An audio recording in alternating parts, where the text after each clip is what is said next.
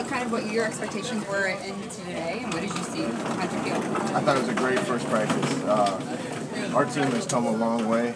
I give credit to that, to our players for the effort they put in, to our assistant coaches for getting guys understanding our schemes on both sides, and especially probably to our strength staff, Zach Duvall and his guys. Our team looks completely different out there. We look faster, we look stronger, we look leaner, and it makes a difference. The decision to have it inside, was that because of the reps you were going to get to these guys, or what came to play there? Yeah, one of the advantages of us practicing with the tempo we practice at is we get more reps than a lot of other people.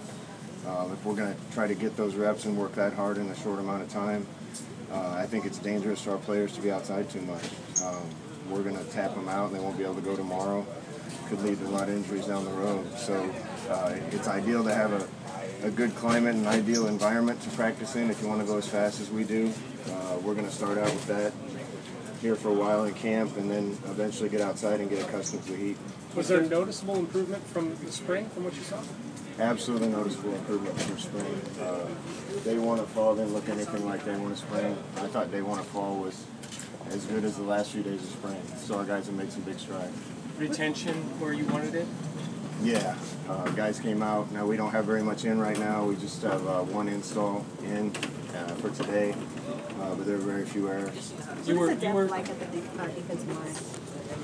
Well, depth is going to be a problem for us in a bunch of different places this year.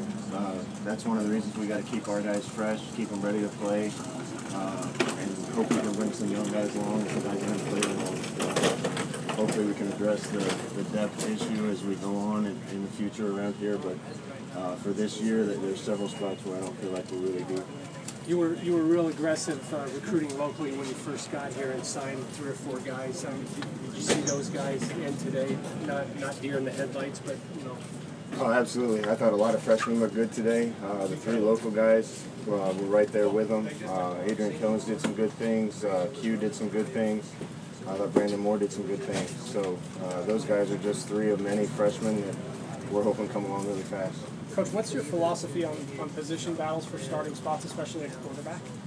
Well, like I've told you, like I've told our players, I think it's unfair to judge guys as a new coach based on 15 practices where everybody's learning schemes. So right now, every position battle is open. I want our guys to compete. With all the number of reps we get at practice, I think by the end of fall camp, guys are going to know who the best players are. It's going to be easy decisions. But for right now, every position battle is open. Can you speak a little bit about a couple players you added this summer? I know he has to sit out, but Sean Burgess-Becker, safety, transferring in from Alabama, and you got Tristan Hill, a guy that you recruited, but came back to you later on, Lane D-line. Yeah, I think Sean's a big addition. He has to sit out a year, but he has been awesome in everything he's done here so far. Not as a player, but as a citizen and as a teammate. If he can continue that, I know he has all the talent in the world to be a really good player around here. We're really excited about Tristan Hill too. Thought we had him in recruiting and lost him and then got him back. He's a big, strong, aggressive guy, and I think he's a guy that could help us this year if he figures everything out.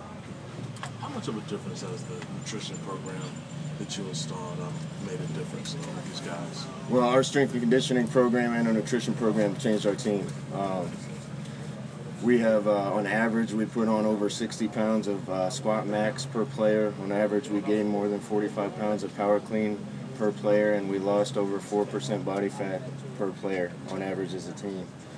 Makes a big difference. We put on lean muscle mass and we lost bad weight. And when we're going to try to play like we do, that's really important for guys to be lean and able to run.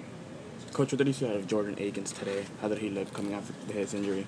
Jordan looked great. He was probably a little bit rusty. He got tired a little faster than the other guys, but the talent's there, the effort's there, and looking forward to watching him develop this fall, and we're counting on him to do some big things.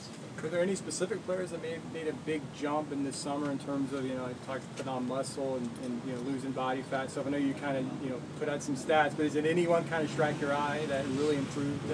It's hard to pick one guy out to change his body because so many did. I was up in Rhode Island with Jemias Pittman. He was one of our better players last year, but he's weighing 304 and changed his body index big time, got a lot stronger. it's hard to pick out a guy because so many guys are leaner and stronger and look like different people.